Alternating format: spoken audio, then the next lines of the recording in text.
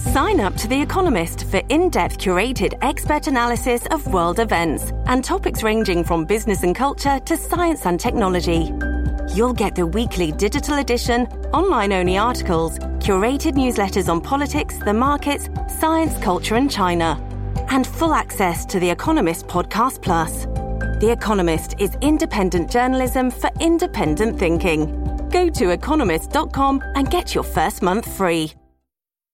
This episode is brought to you by Shopify. Whether you're selling a little or a lot, Shopify helps you do your thing, however you cha-ching. From the launch your online shop stage, all the way to the we just hit 1 million orders stage. No matter what stage you're in, Shopify's there to help you grow. Sign up for a $1 per month trial period at shopify.com/special offer, all lowercase.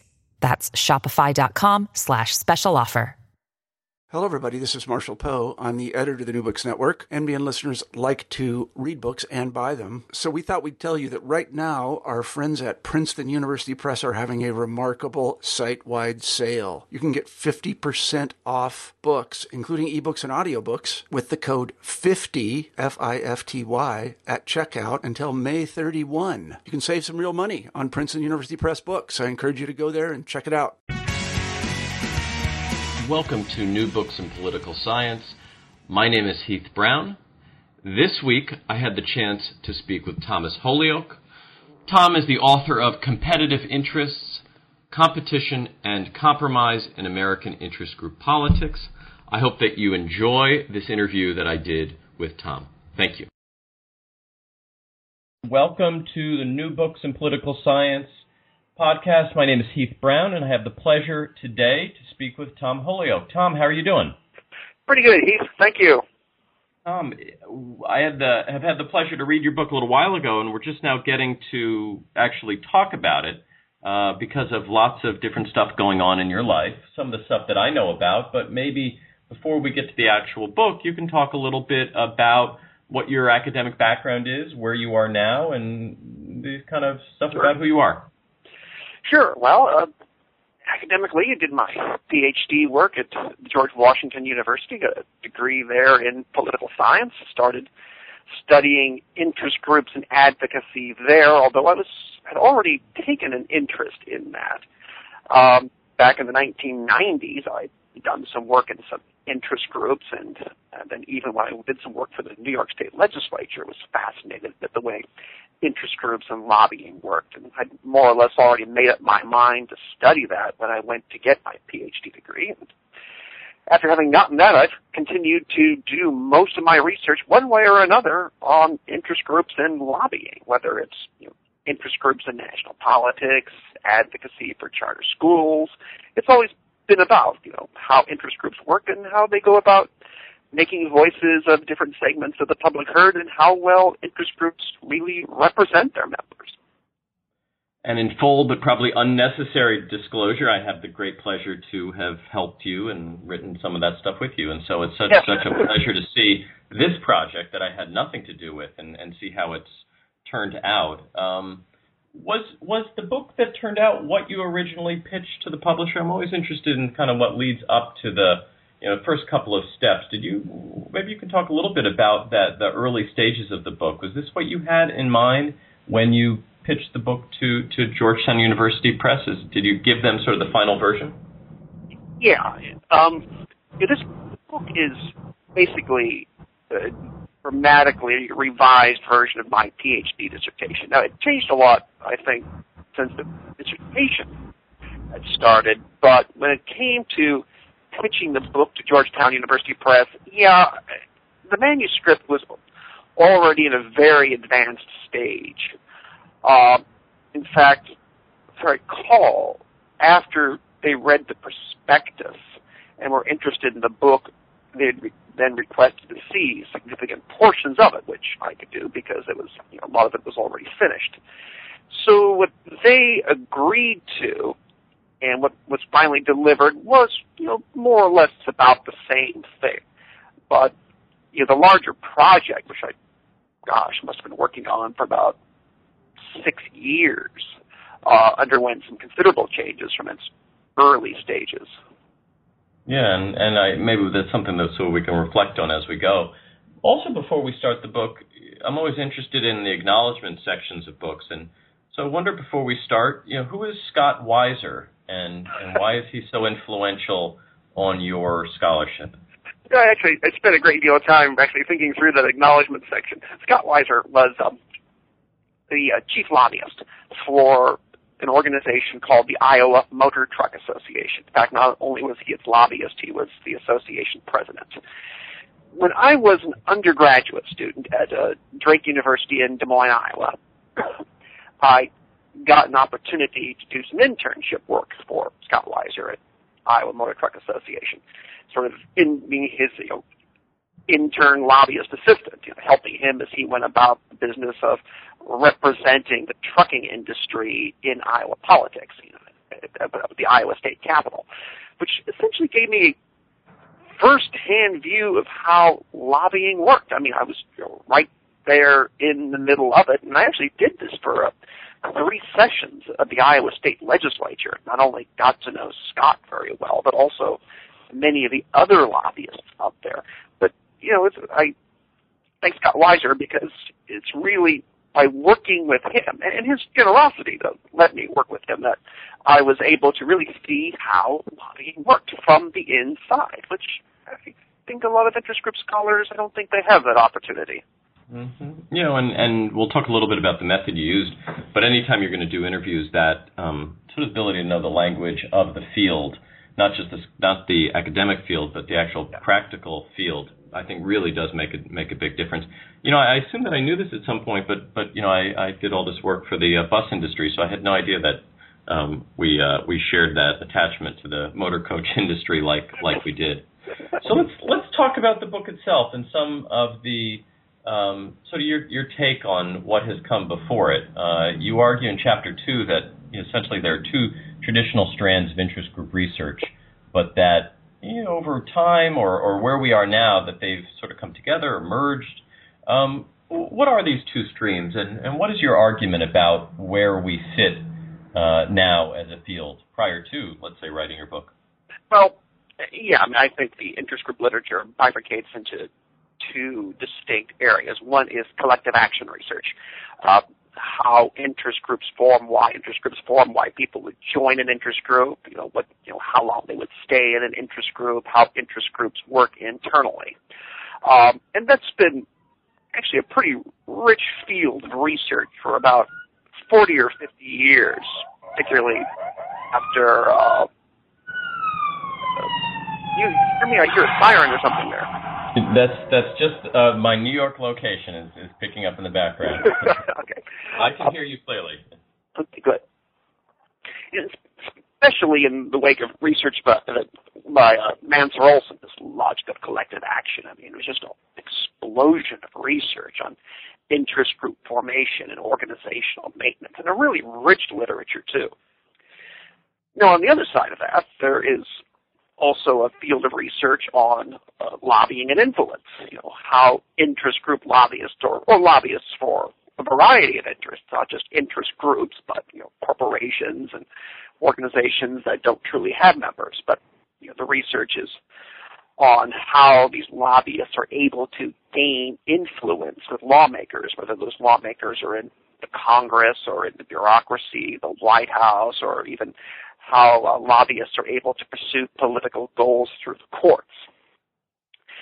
And it was always kind of my feeling that these literatures were rather divorced from each other, and that was really a very artificial division.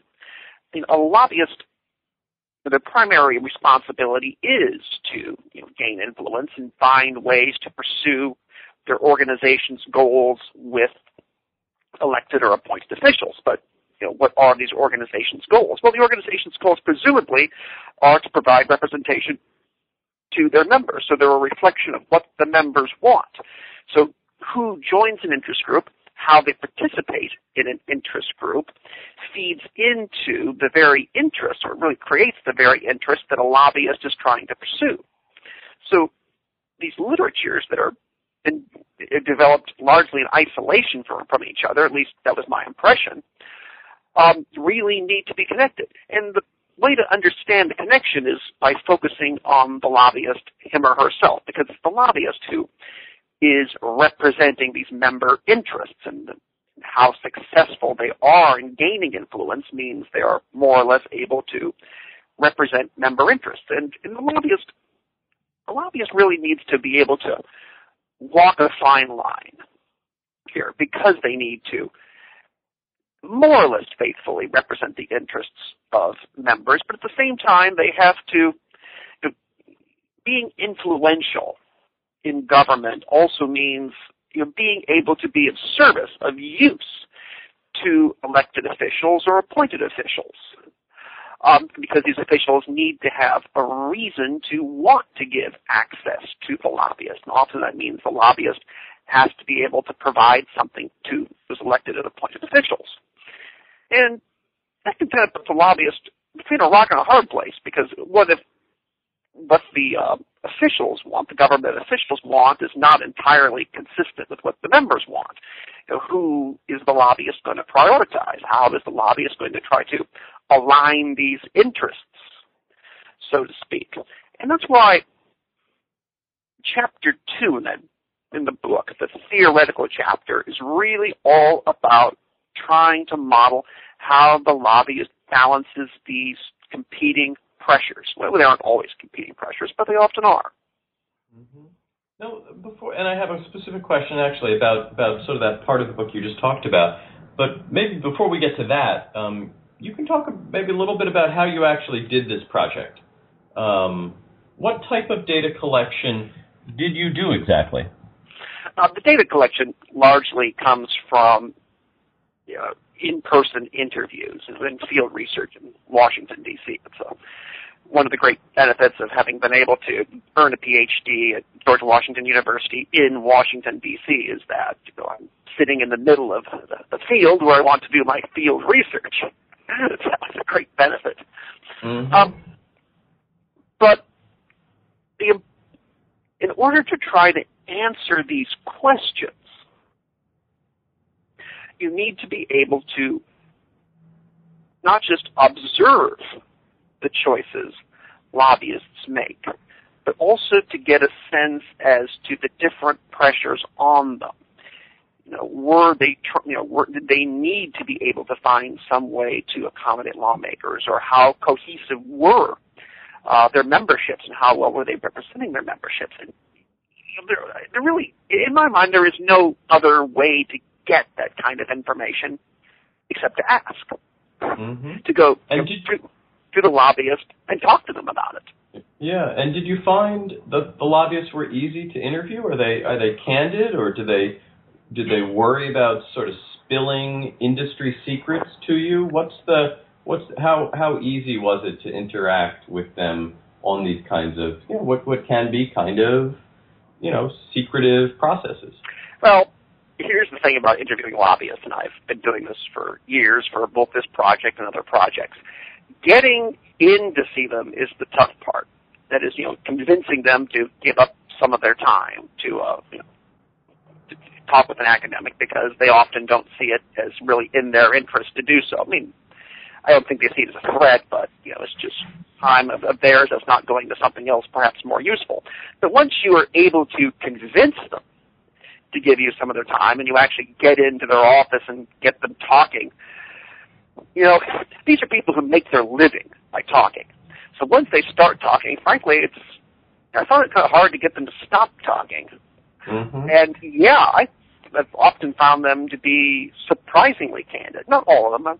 I remember some interviews which were a little rough because lobbyists did not really want to tell me very much. I had to keep on prodding them without being overly intrusive. But for the most part, the lobbyists would just start talking and talking and talking. And I remember a couple interviews where it's been 2 hours and the lobbyist hasn't stopped talking yet, and I need to make an excuse to get out of there. Right. And so, and sort of link this back to sort of the theoretical point you just made. You write, I think it's page 29, that when lobbyists take more extreme positions relative to the positions their legislator friends are supporting, failure in their advocacy and subsequent exclusion from the table where the agenda is set are almost guaranteed. In other words, faithful representing their members' interests can put lobbyists' careers at risk. Yes. I wonder when in your interviews, did your respondents talk in these terms? Are they conscious of this existential tightrope that they walk? Yeah, absolutely they are. In fact, it would probably not have occurred to me to write about these things and to write about these competing pressures that lobbyists are under if the lobbyists themselves hadn't told me about it. And the original idea here came from a different project, an earlier project that ended up manifesting as a Political Research Quarterly article. I published it in, I think, 2003 on venue shopping. And I talked to some lobbyists about their experiences working on what became the Gramm-Leach-Bliley Act of 1999, financial modernization legislation that broke down the regulatory walls between banking, Wall Street investing, and the insurance industry, which now may have contributed to the Great Recession. But in any case, and they talked a lot about difficulties they had working with some lawmakers. For some reason, New York Senator Alphonse D'Amato comes to mind. That basically, D'Amato would tell them, this is the place I want to get to. This is the kind of legislation I want to be able to produce. And, we'll try to accommodate different interest groups here somewhat, but in the end, this is what we're going to come up with, and you can either get on the bandwagon and work with me, or if you insist on opposing this framework that I've got worked out here, well, bye-bye. I'm going to cut you out of this, and you're going to remain out of it. And since he was chairman of the Senate Banking Committee at the time, his threat to exclude lobbyists was a pretty significant threat. And for the most part, lobbyists got in line behind an agreement that a lot of them didn't really like, and a lot of their members didn't really like, especially independent insurance agents. Yeah.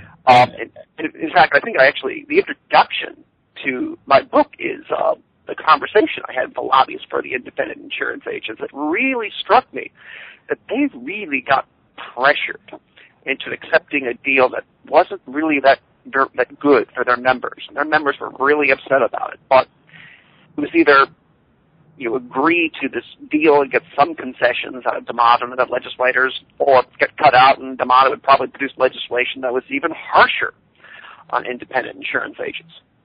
Yeah, and you take in your title the phrase competition and compromise, yeah, which we often think of diametrically opposed, particularly in the current political environment on Capitol Hill. Oh, yeah. But you suggest that you can think about competition and compromise in a different way. So what's your take on the relationship between competition and compromise in the context of interest group politics? Well, competition is almost more of a state of being than an action or a decision. I mean, interest groups represent fairly, in my opinion, fairly well-defined member interests. And a lot of the interests of members of different interest groups intersect on the same issue that lawmakers may be trying to resolve with new policy or deciding whether an existing policy status quo needs revision. So that if the members of one interest group believe that any change to policy that might benefit a different interest group would be detrimental to them, then these are groups that are in competition.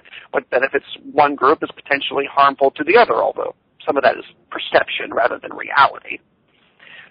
But that's what competition is. A benefit to one group comes at some expense to another group. Now, the lobbyist, what do you do with this?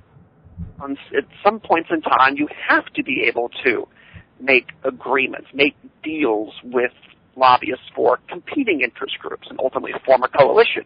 If you can't do that, you might be excluded by lawmakers, or otherwise things just plain can't be done. And to make a deal like that, and to form a coalition, to some extent, lobbyists for competing interests have to make some concessions on what their members want to come together and make a deal. The alternative is to fight. And if you cannot make the concessions necessary to join a coalition, then you're probably going to have to try to fight to stop a new policy proposal going through. Or you could, I suppose, choose not to lobby at all, but, that's not going to exactly impress members. So, and that's really what I'm trying to get at here, the kinds of choices a lobbyist has under different kinds of pressures. How great is the competition, state of competition with the other interest groups involved in this issue? How strong are those competitors? What kind of pressure are they going to be under from the lawmakers involved to cut a deal? How much pressure is the lobbyist going to be under from his or her own members to hold the line, or will they have the flexibility to make a concession? All these issues have to go through a lobbyist's mind as they try to figure out the right strategy. Yeah, and some of your book is about the explosion of interest groups and the proliferation of interest groups. Yeah, and I wonder if that means that the environment that you're looking at is just categorically different than the pre-explosion time period. What is the interaction between the growth in numbers and the strategic decisions and behaviors and choices that individual lobbyists actually have to make? When we talk about the explosion, we're referring to a time period, I would say roughly from the mid-1960s to the mid-1970s, when the sheer number of interest groups active in national politics grew dramatically.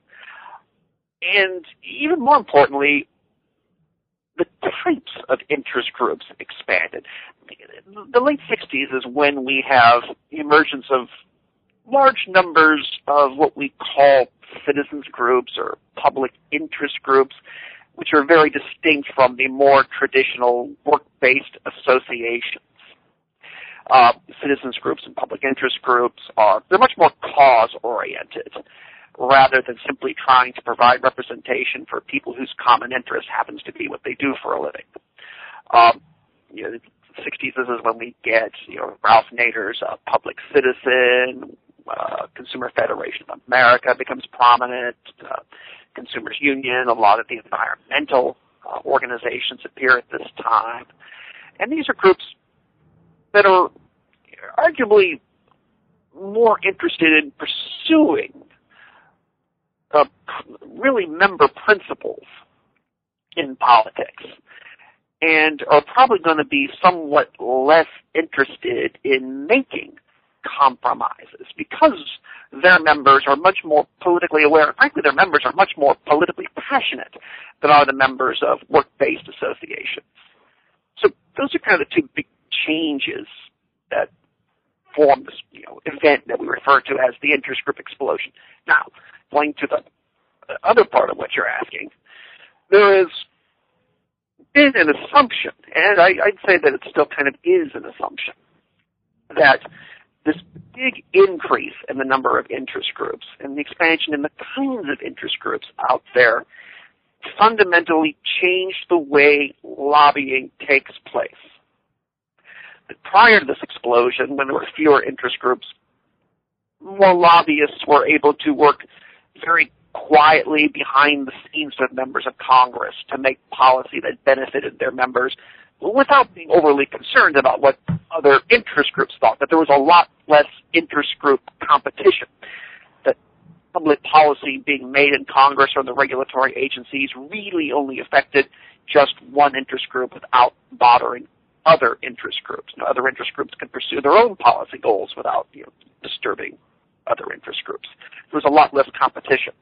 And that sort of led to theories about sub-governments and iron triangles where one or a very small number of interest groups with very similar interests would be so influential with a few lawmakers, a few regulatory agencies that they would basically control public policy that related to their members' interests. And they could maintain these beneficial arrangements because there was no competition from other threatened interest groups. Now, that's a theory without a great deal of empirical evidence backing it. We have so little data on what interest groups were really doing before the 1960s. So, was there ever really a time when there was very little competition between interest groups and iron triangles were thriving? I just don't know. Mm-hmm. Yeah. And I don't think anyone really does. So let's get to, in the interest of time, what we do know, and particularly what we know from your book. So what do you think are the major original empirical contributions of your book to the field of interest group research? What do we learn that we didn't know, or what have you verified that we've only known in theory, but now we know a bit more clearly? Well, I think the biggest contribution, I hope the biggest contribution, is to realize that interest group advocacy, that the choices interest group lobbyists make, is a consequence of them trying to balance a lot of different pressures. The need to represent their members, the need to be able to work with lawmakers and serve lawmaker interests, and the need to be able to cope with lots of other interest groups and lobbyists also working on the same issue. They're competitors. And I hope the contribution of the book is to bring all this to light, that this is really how lobbying works, and by doing so, bring together some literatures that have, before this point in time, I felt been kind of disassociated from each other. And really, there had been no good literature on how lobbyists deal with each other. That's a literature that's still very much in its infancy. And after having hopefully made the case that this is how lobbying works, which is really what the first half of the book is about, the second half of the book is showing how this manifests in things like coalition building, how legislation moves to the Congress, and how competition between interest groups can contribute to, or sometimes make less likely, what we call gridlock. So in other words, let's put it this way. The first half of the book is about, kind of really theoretically, how interest group competition works and how lobbyists make decisions in competitive environments.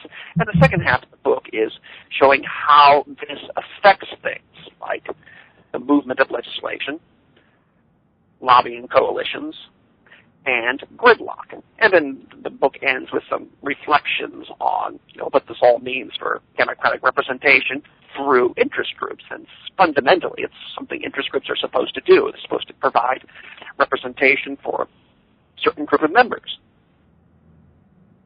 Tom, I really enjoyed the book, and I would strongly recommend it to anyone. The title of the book is Competitive Interests, Competition and Compromise in American Interest Group Politics. Yeah. The book was published in August of 2011. It's now available also in various electronic formats, which makes it accessible to everyone. Tom, thank you very much for your time today. Thank you. Thank you very much.